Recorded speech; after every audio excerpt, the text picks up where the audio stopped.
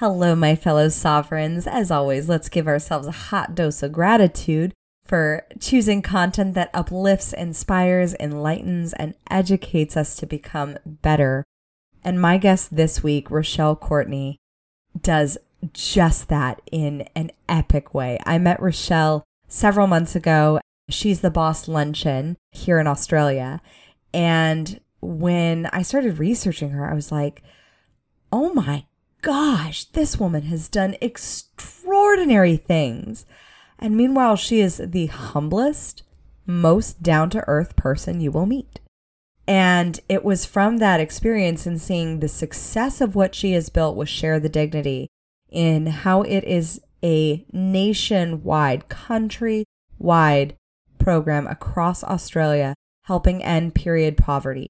You will listen in this episode to how far mission will motivate you, how far finding that thing, that calling, that stirring on your heart will drive you.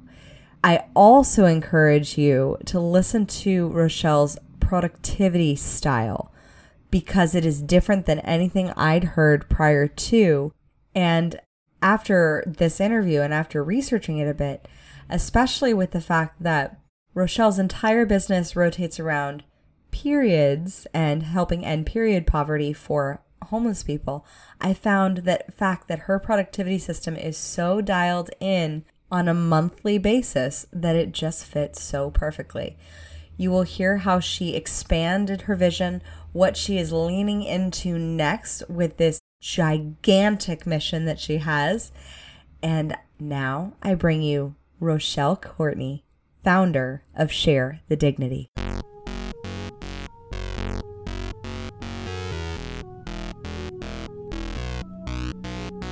Welcome to the Princess and the Bee podcast, the place to be to build your empire as queen of your body, business, and life.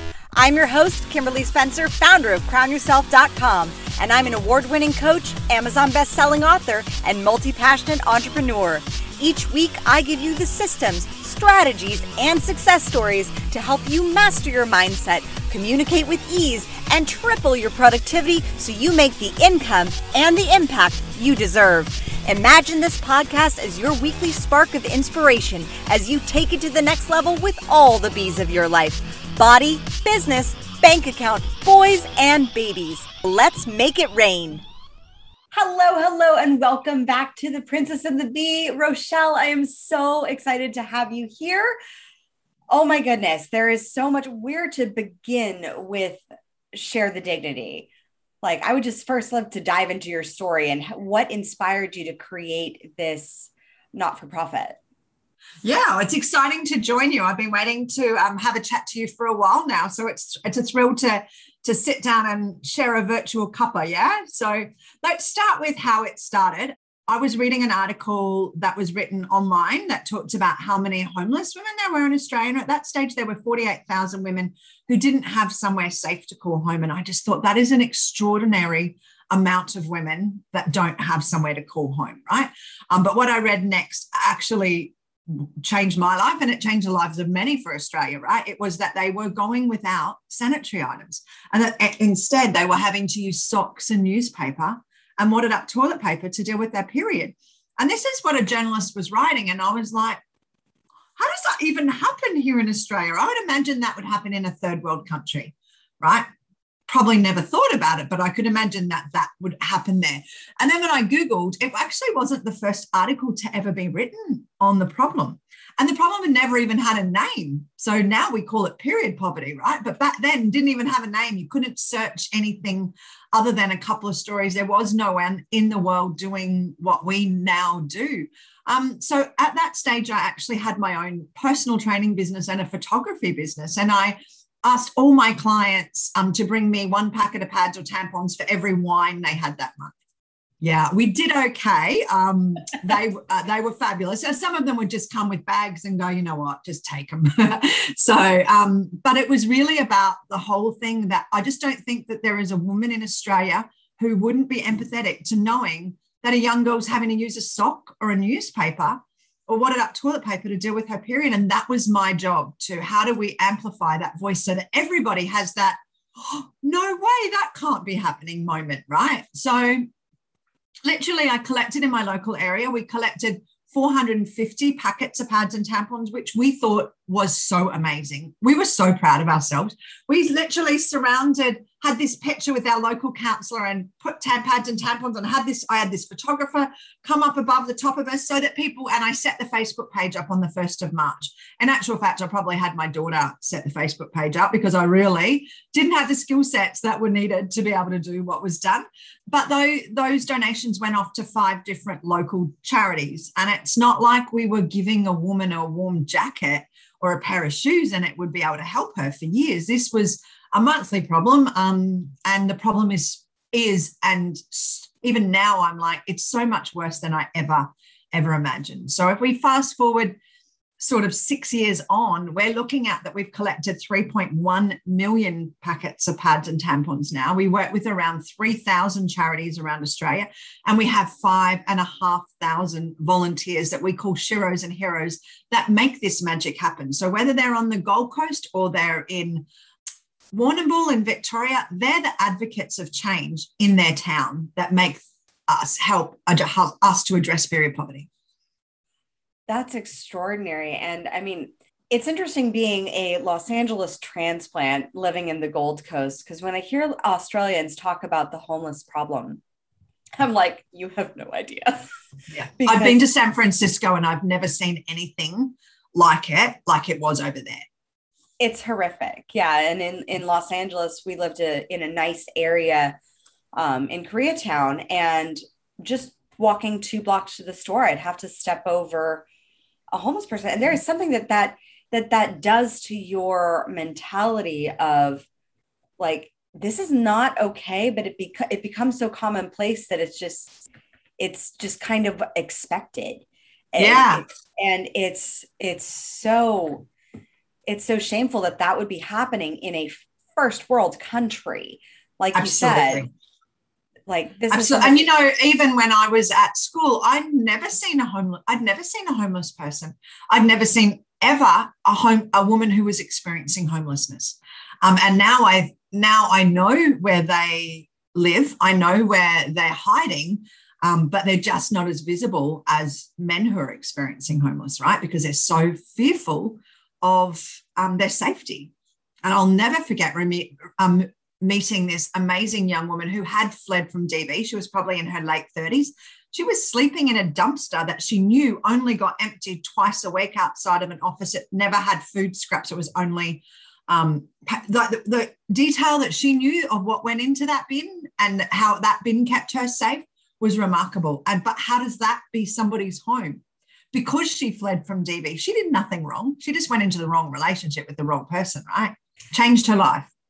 So walk me through the process of how you turned this into your mission, into your life's work, because you'd had a business before and you were helping, but what was that evolution like as you decided to grow into this as a it was, to be honest, a tornado. It was there was no real prep or planning. It went from being a local idea to a national charity in a heartbeat. It went from a friend called me in the May and said, she worked in domestic violence services. Can we get some more pads and tampons? I said, absolutely, you can. I did a post on my literally, it was a Share the Dignity page, but 236 people that were on there. I probably knew every single one of them. It went viral. It was really that power of social media where actually a Melbourne comedian, M. Rusciano, picked it up and went, oh my God, how is this happening? And really used her voice to escalate it. And then it literally went viral. And I had probably myself and 3 other volunteers at that stage of working out, what do we do in Queensland? But it just went everywhere. And it was like 200 messages every single day coming into the Facebook page. How do I help? Sharing stories of how they'd been through period poverty or seen things happen. And I'll never forget actually hearing from a woman in Northern Territory who talked about working in a petrol station and how a woman had come in and actually bled across the floor, stolen the sanitary items off the shelf, went into the bathroom, was in there for about an hour, came back out And she said, what was less dignified, stealing them or going without? And she just had to turn her back. What was she going to do? Call the police on this woman who desperately just needed sanitary items? And, you know, I just think that was the actual pivotal moment where I went, because other people were like, just do it in this area, just do it here until you grow, until you know what you're doing. And I'm like, how do I not help that lady? How do I not? And everything that I've probably ever done has been more around not how do I do it? How do I not do it? How do I not help because to be really honest, to help remote Indigenous communities is really bloody hard. It costs a lot of money, and it takes a lot more work, and it has taken years and years of trust of building relationships with the communities out there that was much harder to help. But every girl, every woman, everywhere should have access to sanitary items. Just because it's harder doesn't mean you shouldn't do it. So literally we, little did I know though, in order to have this charity, did I need to have a constitution, a board of directors, licenses and permits in every state, insurances, and so much more. But, you know, I say that I just surrounded myself with amazing people. Honestly, when people say, oh, you've done an amazing job, I just sit in this fear that people don't understand that I didn't do it all. I just surrounded myself with amazing people who had skill sets. My husband was the first person to go, right, how do we do that? We need to I've got a friend I went to school with, a friend, he's a lawyer. They donated $30,000 of pro bono work to get our constitution up, and everybody who was on our very first infant board was a friend or a client who was a personal training client. And so it's absolutely evolved, and everybody who's came along and what I call jumped on the dignity train has jumped on for a little or a long time, but really had a massive impact. So I value every single one of them and know that I probably work to what's my strength and what to other people's strengths, because there was only so many hours in every day. So one of the things that I think that you did so fabulously that I'm just hearing is surrounding yourself with these amazing people with different skill sets than you have. What is your skill set that's really your genius zone, as I would call it? Yeah, I'm probably a hustler. I'm probably the person who can get people to do what I need them to do, ensuring that they feel valued and respected. And I think that really comes from having played netball, having coached netball all my life, understanding that every netball, is that what you just asked? It's like a sport, honey. It's like Australia's most played sport by women. So netball is no, not even close. Not even close. Netball, no. I'll send you a link to netball. I will have to learn what netball is, because I've never heard of netball. Oh my God. Yeah, netball is played by more people in Australia than any other sport. So netball is where 7 women take to the court and they all play a really integral role to either win or lose or play a really fun game. And it's not always about winning, is what I always coached when I had, the relationships that you build along the way, the trust that you have to have in your teammates, and making sure that the person who can shoot the best is given every opportunity to shine in that spot. And know that that doesn't make her any more important than the person who's the goalkeeper who has to try and stop the other person from getting it in. It's really about how does everybody play to their own strengths. I think that's probably been my biggest skill set. Is just finding other people's strengths and then allowing them to be in those roles. Yeah, and to allow people to shine bright. I want everybody around me to shine as bright as they can and be their biggest champions of themselves. Oh, that just makes me so happy, because were you born with this skill set, or how did you cultivate this skill set of just wanting to see everybody in their light? Yeah. Well, I think that obviously that's come from being a netball coach and being a player. I really think that there's skill sets that playing in a sport when you're younger really teach you to be better in a workplace, better in a family environment, better as a partner. There's so many skill sets that you learn from sport, unfortunately, says the sports Nazi lady. So I don't know what that would look like in leadership if you didn't play sport, right? Mm-hmm. So for me, I probably always had the ability and always had the gift of the gab of being able, if I was passionate, and I've been really lucky in my life to have always worked in a job where I've really loved it. I've really loved it. I've liked that. Never has there ever been probably a job, except for the one where, I remember having to go off and do a temp job probably in my 20s, and I had to just type for like 6 hours straight. And I think I remember going to the lunch break and never going back again because it didn't involve people. So, so really just making sure I am a people person, and that's my skill set, right? Yeah. I am not an IT person. Although I'm very good at keeping it really simple, stupid, not overcomplicating things. And time management is probably my other I'm anally organized, and I'm really good in time management. So what is it about, can you give us a few tips of how you best manage your time managing a national organization? Yeah. Look, I was lucky enough to do a course with Kate Christie on time management, and she is the time management guru of the world, right? And she donated her time to me. So I spent 6 months in a course with her about what playing to your best strengths, making sure that anytime that you're going, what is the best use of my time? So now I lead 17 staff and 5,500 volunteers. So it is massive. So we think outside of the box as well. And to give you an example of things that we do a little bit differently here, is we have a focus week once a month. So all of our staff in that month, that is the month where all meetings take place. It is about communication, connection, clarity, and making sure that everything we need to be able to do the rest of our job is captured in that week, and we are planning ahead. So nothing that you should be doing in that focus week should be for immediate stuff. It should be for the month ahead. And then following focus week is productivity week, and that is where you are head down, bum up, no meetings. My staff don't have to come to the office if they do not want to. They can work from home, but they can come into the office if they want to. And I think that's one of the things that we've learned from COVID is that it doesn't matter where you are. I mean, and if you don't trust your staff to not work from home, then you've got the wrong staff, right? So I think our staff really value the fact that they have that ability to do that. And to be honest, they're punching out work like never before. So that allows me then to not be interrupted because when we're here, I'm like the glue, but I'm also the interrupter because I get so passionate about things, and I love their faces, and I love the energy that we all create to be able to help the women that we help.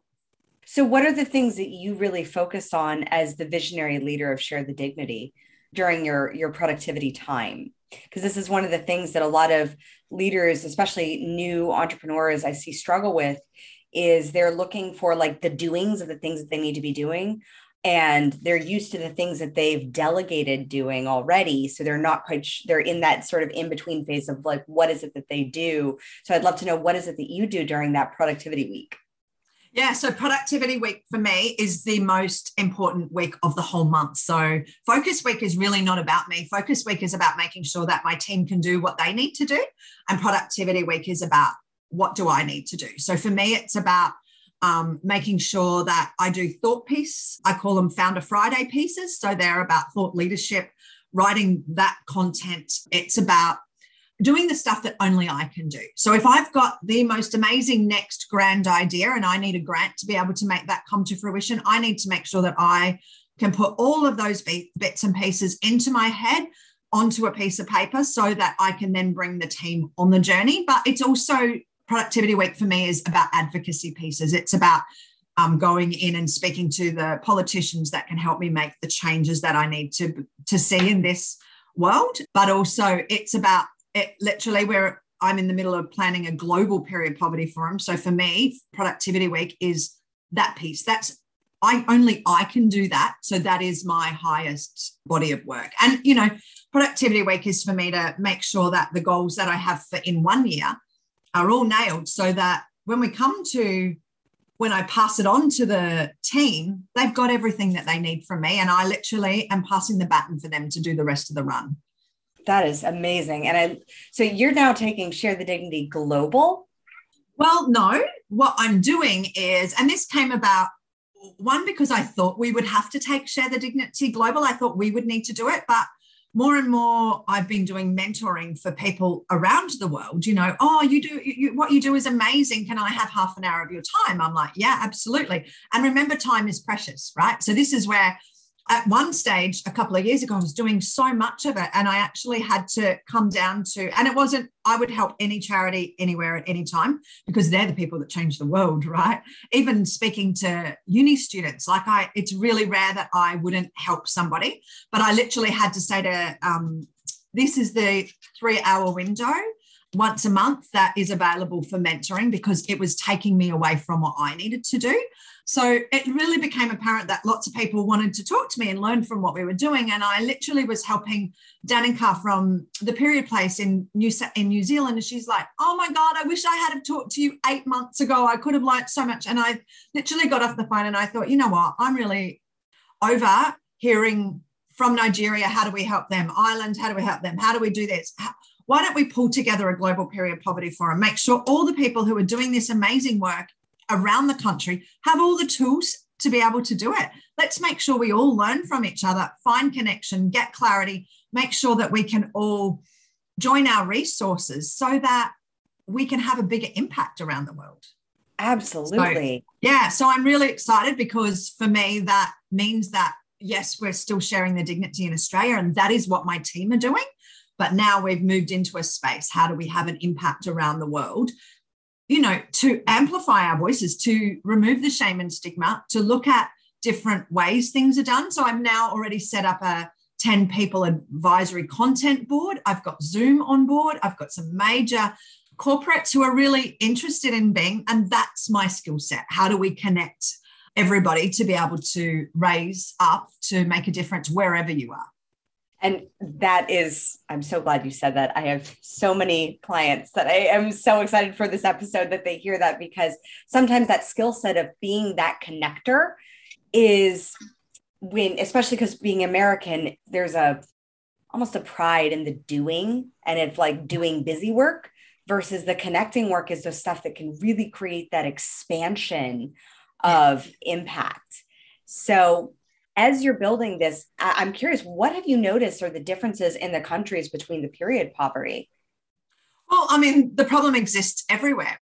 I just think that when we look at it, the difference is that whatever they're doing in America is very different to what we're doing. The goals are all the same. Every time I've reached out to everybody in every country, they're like, oh, that's exactly what we're doing, but we're doing it this way. And I wish I had known you were doing it like that. It's really that everybody is doing things solely. And once we've all come together and we've united, imagine the world will be different, and how we can go, oh, you know what? That is a brilliant idea. Let's all try that. And, there's also the point of, you can learn the most from people's failures.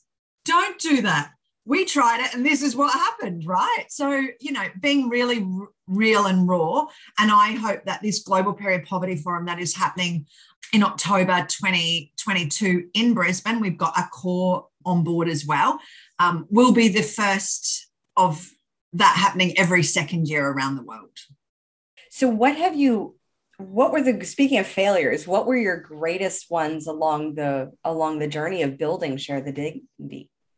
I would absolutely have to say never realizing the importance of the data early on, right? So we've only just collected a body of data. I mean, we didn't know what we didn't know, but I wish that I'd surrounded myself with more researchy people, which are probably the complete opposite to me, right?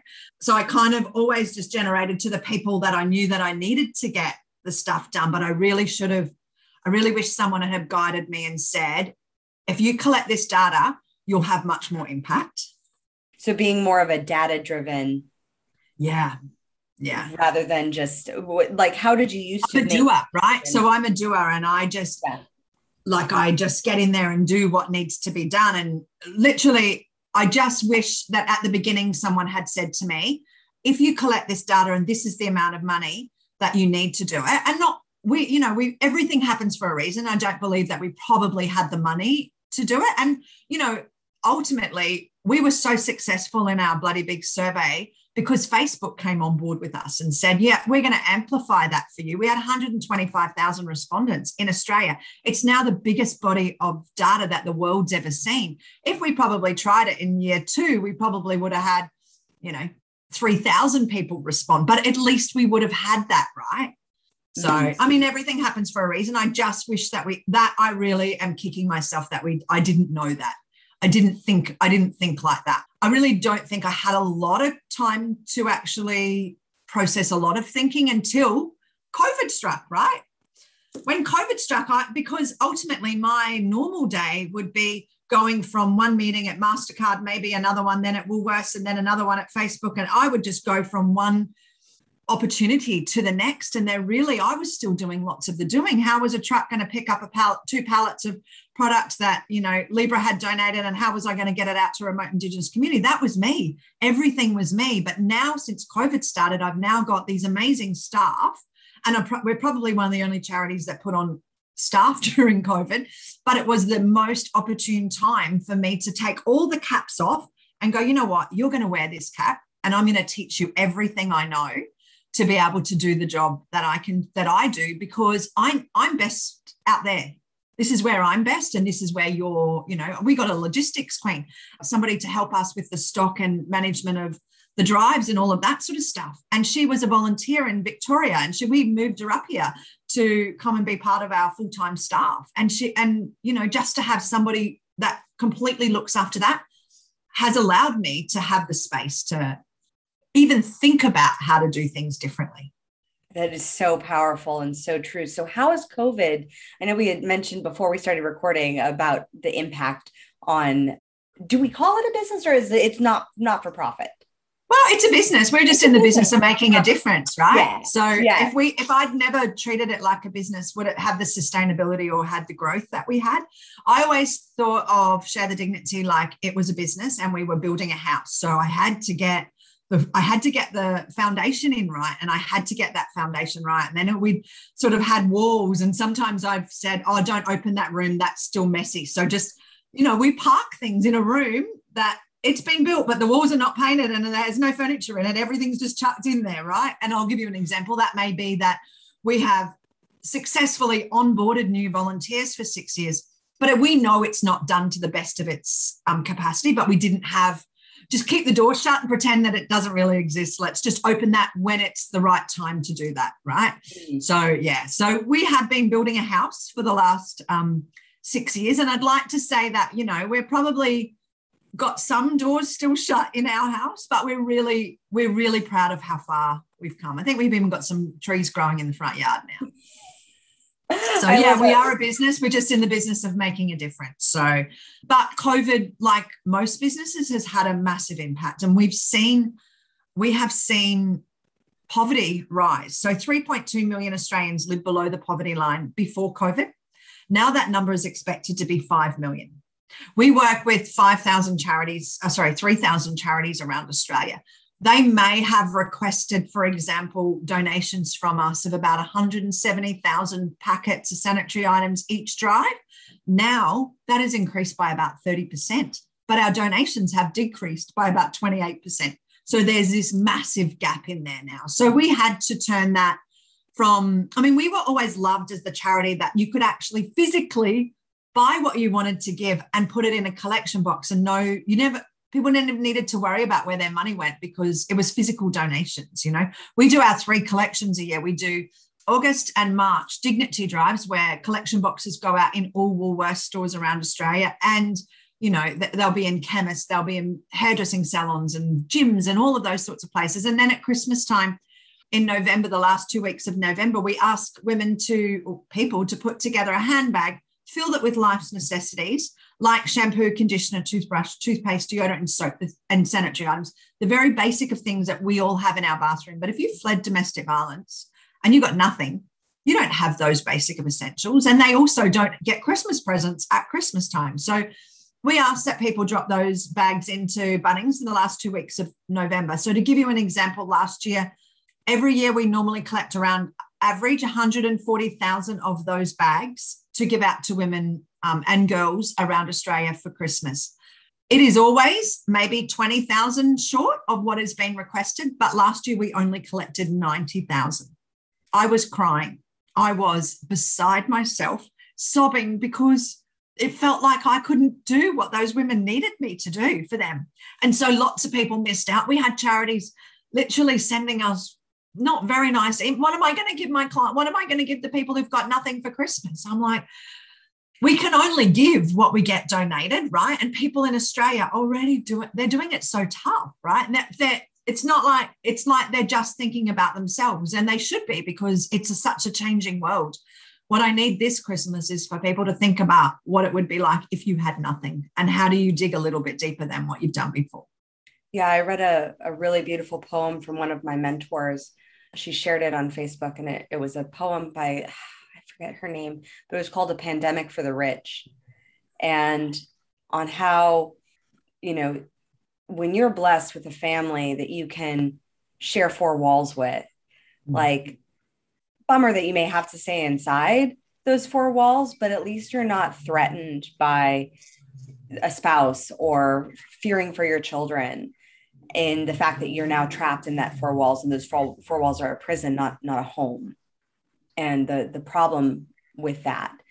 So, I mean, I probably wouldn't get me started on that, because I just think that we've all lost our ability to have a big pile of gratitude for what we've got, right? So you need to stay in your house that's safe with your TV and food in the fridge, and you've got safety. When I can go for a walk in the morning and see a woman who's camped up in her car with her two kids having fled domestic violence, she would die to be in your position.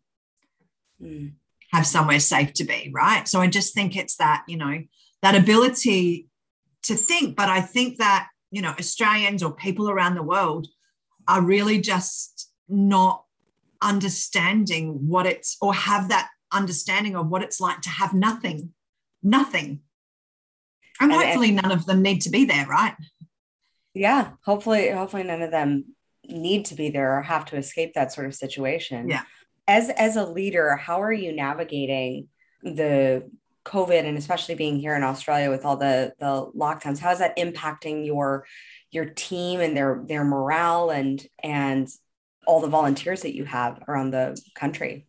Yeah, I know it's certainly different. I know that we communicate through Workplace, which is like Facebook, but so we have 5,500 volunteers. They're broken up into regions, but I am always doing video content. We're trying to interact, what's for dinner at your place, and just trying to get people to have something. Like, I can't even turn the TV on anymore, right? Because it's just full of sadness and sorrow. And so where's the light in people's life? And you know what, if that's what we can be, then that's what my job is right now, is just to be some light in people's lives. So where do you see, what's your big vision for where Share the Dignity will go in the next 10 years?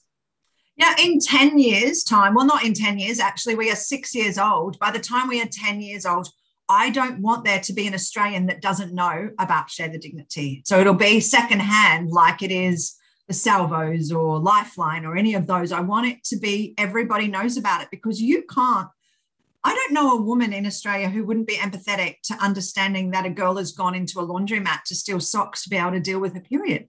Like, it's such an easy solution. It's an easy problem for us to have a solution to, right?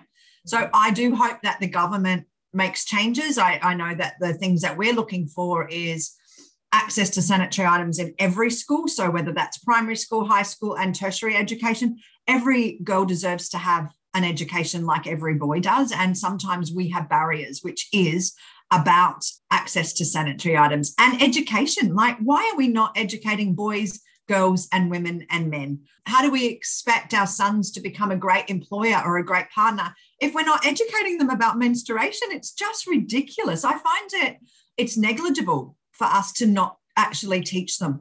So I'm really looking for changes where the government understands that there is an impact on the world by not educating boys and girls. And still to this day, we don't educate boys about menstruation. We separate them, and that starts the shame and stigma around menstruation. And I know that we've come a really long way. I want us to then not to be that shame and stigma. And if I compare that to gay pride, if I compare that to Black Lives Matter, I want there to be a movement where what we call period pride. I want people to just talk about periods like they're talking about what they watched on TV. I just don't see the difference between us having a conversation about having a period to watching a game of football and seeing blood on somebody's face. I mean, no one wants to see either of those, right? But let's just have conversations about it so we remove that shame and stigma, so that if, I remember being a woman who suffered severely from endometriosis, and 2 days out of every month I couldn't work.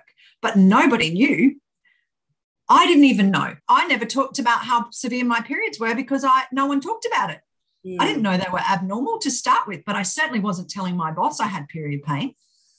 Yeah, I mean, I have 2 boys and my husband. And I remember when I first started dating my husband, I opened a drawer and he had like tampons and sanitary napkins and everything in there. And I was like, smart man. Yeah, he just clever. The normal part of womanhood. And he's like, I date women. God bless him. And you kept him. Oh, I kept him. I married him and I made him have babies.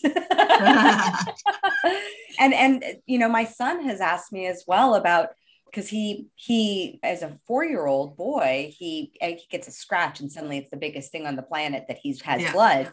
And so he was concerned when mommy, because kids just march into the bathroom because they just absolutely. What boundaries? And he was concerned with one day he saw mommy having blood and he was like, Mama, do you have an allow? I said, no, honey, it's just normal. It's just a normal part of it. And so we made it a part of the conversation to just normalize it, because it's going to be something that all women that will be in his life will deal with. Absolutely. Absolutely. But that takes you having been educated by your mum. So what if you were never, and this is the problem, is that period poverty is normally so linked to that shame and stigma. One, they don't have access to menstrual products, but they also have such a severe shame and stigma around menstruation and a lack of education, right? So, if that would probably never happen in your home because you've educated and you don't have that shame and stigma. And I'll never forget, we put in a vending machine and a vending machine I actually created a world first. So it's a vending machine that dispenses for free 2 pads and 6 tampons. And it also has a timing mechanism on them so that they would never be wasted. Anyway, we installed one in our domestic violence services, and I was up there on the Thursday doing the unveil with the town mayor, and this amazing woman come up to me and said she still have remnants of a black eye, and said, I came into this shelter on Monday, battered and bruised, and she said, I needed help. Legal help. I needed some psychological help for my daughter. I had no money. I had no clothes. And this, embarrassingly, is the 3rd time I've come to the shelter looking for help. And then I got my period on Tuesday, and she said, and I just cried and cried and cried. And I couldn't go and ask them because people don't talk about periods. And I'd already used up all my asks, is what she said. And she said, and the vending machine was installed on the Wednesday afternoon. She said, and I just cried because I didn't have to go without pads and tampons. Like, to me, that's that there's that thing, we can always have access to sanitary items, give people out. But for the vending machines, it's about having dignity for those that would never ask anybody. So what does that mean? I'd love to know your interpretation of what does that mean to have dignity? Well, to be able to deal with your period like the rest of us would deal with our period, right? I just think that being able to go through life without being embarrassed by something, and dignity is involved in lots of pieces of your life, right? But this is one piece as Australians we can help our sisters out on. We can make sure that they have access to sanitary items. And while their life is already tough enough, would you imagine having fled domestic violence and your boys are in your car and you've got your period and you've got $5 and you've got to feed them or you've got to buy sanitary items? We all know that you're going to feed your children, right? So, we just need to make sure that if she needs something, that we're there for her when it comes to access to sanitary items. I wish we could fix all the problems in the world, right? I wish we could build 100 new homes every single day so that no woman should ever have to stay in a domestic violence relationship or in that trauma. But that's just never going to be the case. That's something that I probably learned, is stay in my lane, do what I do best, because I have veered off on a couple of occasions over the years. So and when you veered off, what was it that brought you back on track? With passion. So I've obviously veered off with passion. And to be honest, there was a stage where we were paying for the funerals of those that were killed by domestic violence, and simply because no one else was doing it. And it was in March 2017, I think, that I sat in my car and I cried because there were 3 women in 1 week who were killed by their partner, someone who once said that they loved them. And this family, and it was literally just over the bridge from me, so 5 minutes away. And that woman was killed like 2 weeks ago, and her family of 4 children were pleading on the radio to help pay for the funeral. I'm like, what on earth is this? This is just, where's the dignity in that? Like, where is the dignity in that? And unfortunately, as I unraveled, this was not a one-off problem. This was huge. And to be honest, GoFundMe were making around $130,000 a year from people who were the 9% that they were making on people trying to just bury their loved ones. So imagine the stress that. So I went back to my board and said, we have to fund these funerals. They're like, where are you going to get that money from? I'm like, we'll just work it out along the way, right? So we actually partnered with White Lady Funerals, who helped us. But that was that ended up being a really big advocacy piece, where I just went to every attorney general and said, this is absolute bullshit. There is no way that this should be down to a charity to make sure this happens. And they're like, they can use victims of crime. I said, well, you go and tell that to Sadie, an Aboriginal woman who was killed in the Northern Territory. Her body laid in a morgue for 3 months because her family didn't know how to fill in a form on an internet. Do you know what I mean? If you say that that's okay for that to happen, I mean, and where were you to tell them that that's what they could do, and how long would it take? Isn't there already enough trauma in having somebody killed like that? So I'm really happy to say that now each state in Australia is now equipped to be able to have a checklist when somebody is killed by domestic violence, but not until we'd already paid for I think we paid for 13 funerals around Australia in 2 years. So I'd probably still be doing it if I hadn't have fought the battle to get the government to be doing it. But you can't fix every wrong, is what I had to learn, because there is a massive burnout to that. And, to do that work I was not emotionally equipped to do that work, to be honest, right now. And I think that that's probably been my biggest lesson, is that, once I'd done what I needed to do, I'm really proud of it. We never talk about it because I just don't think that there's any dignity in going, oh, look what we did. We paid for that funeral there and that funeral there and that funeral there. That's not why we did it. We did it because there should be dignity for those families to be able to bury their loved ones the way that the rest of us would. So I love that you mentioned the emotional, because what you're dealing with on a regular basis is like a lot of people who are experiencing trauma and poverty and just pain and suffering. And so how do you, as a leader of this cause, navigate and regulate your emotions so that you know when to take a break, and that when you are maxing out? Yeah, that's probably never been my highest strength. I think that, to be really fair, I think that COVID happened for me for a reason. It went, stop. You have not done anywhere near the exercise or fueled your body the way that you were respecting it before. Share the dignity, because every ounce of me went into share the dignity, every ounce of, and I think there was for me a lot of guilt if I was taking like a break, right? Because women need me, they need me, but I don't know where that martyrism bullshit was coming from, because they need me to be my best version of me, which is somebody who's got real balance in their life. And I'm really grateful that I have that now. I have that now because I have an amazing team of staff, and we've, put a lot of energy and efforts into our volunteer structure and all of that sort of stuff. But that really came by COVID just landing me at home, sleeping in my bed every night, and having the ability to go back to, going for walks every morning, and not needing to always be in a hurry or wear, busy like a badge of honor. Oh, man, I want to say that, preach that to the cheap seats in the back, because so many, especially women, I see using that busyness as a badge of honor, as like, the more they sacrifice themselves, the more they lean into this need, this perception of the need that people need them, and people do, but they also need you, like you said, to be on your best, not to need you need you more than anybody else needs you. But at the end of the day, that probably came with, I did a lot of emotional fitness training last year, as well as and that to me was probably the gold. I wish I'd done it when I was 30. And I wish I'd been really, I'd been fabulous at looking after my physical fitness, but I'd never thought that I should be looking after my emotional fitness. So that for me was a really big learning of, you have to be the most important person to you, because without you, then you're not going to be the best version of you for the women who need you, for my grandchild, for my husband, for all the people around me. So yeah, so losing the busy badge of honor, because as soon as I did that, then my thought processes started to come back. I started to think about different ways I could do things smarter. And, time management is the gold. You can't get any more time, right? So, yeah.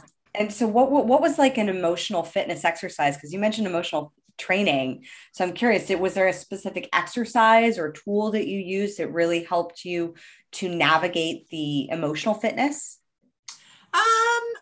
I wouldn't say, no, I wouldn't say trying to find mindfulness for me was something I really, really struggled with. I thought if I would go to yoga, that would just work, but I couldn't close all the tabs in my head. And that looks very different for everybody, but all you ever hear is, you just need to get to that spot where there's nothing in your head. I could never get there. I just tried and tried, and I just felt like I was a failure all the time. But to me, whether I still can't, not, and I do wonder whether I probably have ADHD, right, to be honest. But to me, riding my bike with Mamma Mia in my ears is probably a form of relaxation for me. Painting something or pottering in my garden is a form of relaxation to me. And I'd forgotten that to do all of those things that I loved and just be present in whatever I was doing and stop rushing, really. There was lots of things. There was lots of past trauma that I'd never unpacked or had any understanding. I just blocked it out. And to be honest, that is the why I was the busy badge of honor. I was filling everybody's cup without trying to fill mine. It was trauma. Mm-hmm. I work with a lot of people who have had trauma. I had trauma in my past, and that was definitely something that I did as well, was being as busy as possible and struggling to actually be in the present moment, doing those things that weren't moving the needle per se, but really being able to have that longevity and that vision. And eventually the fear and trauma it moves you so far. And a lot of people like you have been able to run very fast and very far and been very successful from that. And then eventually there comes a point where there's a pivot that has to happen, where it's like you said, when you started to focus and work on your emotional health, it allowed you to have that space to think bigger. And now you have a global period poverty forum coming together. So I am so excited for what you are about to accomplish in the next 10 years. I mean, heck, it's going to be shorter than that for what you're able to achieve. I already know. So I would love to move into a bit of a rapid fire. Rochelle, are you ready? I am ready. All right. Who is your favorite character, and a female character, in a book or a movie, and why? Goldie Hawn in Overboard. I absolutely loved her. I loved everything about the way that when she was there, she was so present, had no idea about the preconceived ideas of how she was brought up. Oh, beautiful. What woman would you want to trade places with, dead or alive, today? If you could live in their body, see how they think, who would you love to trade places with? Oprah? Oprah. So that's the number one most common answer on this show. Is it? Yeah. Why Oprah? I just love her thought process. I love how she sees things from a different way. And I think that comes from a trauma life, right? When and I would say that I probably think like that now, when I've accepted that the trauma was real. I just love the way, and I just always wondered how she was so wise. If you were to have your success at twice the speed, what would you have done differently? I think I already had the success at twice the speed, to be honest. I don't know that I would have done anything differently in the Share the Dignity space. I think everything that we did happened. We have a rule around here that says, oh, we didn't do anything wrong. We just now know different to do better. And really that's such a growth-minded principle, to be able to really learn from those failures and learn from those mistakes. Yeah. And when new staff come in and I say to them, look, I just want you to be mindful that you can never come in here and say, oh, why did you do it like that? You need to be walking in here and going, you've done a great job to get this to where it is. And here's what I'm going to do to make it even better, right? Because we just did the best we knew on how we needed to do it along the way. So you can't take a dig at anyone along this way, because we just did the best that we knew how to do. That is a beautiful training principle for a team to be able to amplify each other. I love that. What book would you recommend? What is the number one book recommendation that you would recommend? I think it's Me First, which is by Kate Christie. It's about time management and making your team out of your family, making everything into a team, and what's their role in your life that they need to provide. Oh, I haven't heard of that book. So I'll send you a copy. I lend it out all the time because it's one of the most beneficial book I've probably ever read. Awesome. And Raving Fans, I loved that book. It is such an old book, but I love it. Awesome. What would you describe to be your kingdom? Oh, I'm already living in my kingdom. My kingdom is surrounding myself with people that I cherish, that I respect, and that I really value, and they are back at, they feel the same way back. I think that's my kingdom, whether that's at home, whether that's in the workplace, whether that's with your friends, or whether it's in a room full of incredible women. I mean, I just think that's the utopia for me. And lastly, how do you crown yourself? Understanding and accepting me as I am the best version of me today. And I'm better than I was yesterday, and tomorrow I'll be even better. Awesome. Rochelle, how can we support Share the Dignity? What can we do? What can our listeners in America do that can support this amazing charity that is having a global impact on period poverty? Yeah, I always say the most powerful thing anybody can do is have a conversation about periods and have a conversation about period poverty, because it exists no matter where you're listening from. If you're in Australia, then please consider donating to one of our drives. Head over to our website, www.sharethedignity.org.au, and either volunteer your time or donate a packet of pads or two, or put together a bag ready to make Christmas a little brighter for someone spending Christmas in a domestic violence shelter or experiencing homelessness or poverty. Beautiful, Rochelle. Thank you so much for sharing. I am very excited to donate a few bags this Christmas for some women, because this is necessary. I mean, especially as women, this is something that no other woman should have to deal with, not having the proper sanitary items to take care of the biological needs. So with that, as always, own your throne, mind your business, because your reign is now. Thank you so much for tuning in today. If what you heard resonated with you, be sure to subscribe and share your breakthroughs and ahas with me by leaving a review on iTunes so I can keep the magic flowing your way. And if you aren't already following us on social media, come experience the extra inspiration and queenly convos on Instagram at Crown Yourself Now, or visit our website at crownyourself.com. I am so excited to connect with you in the next episode.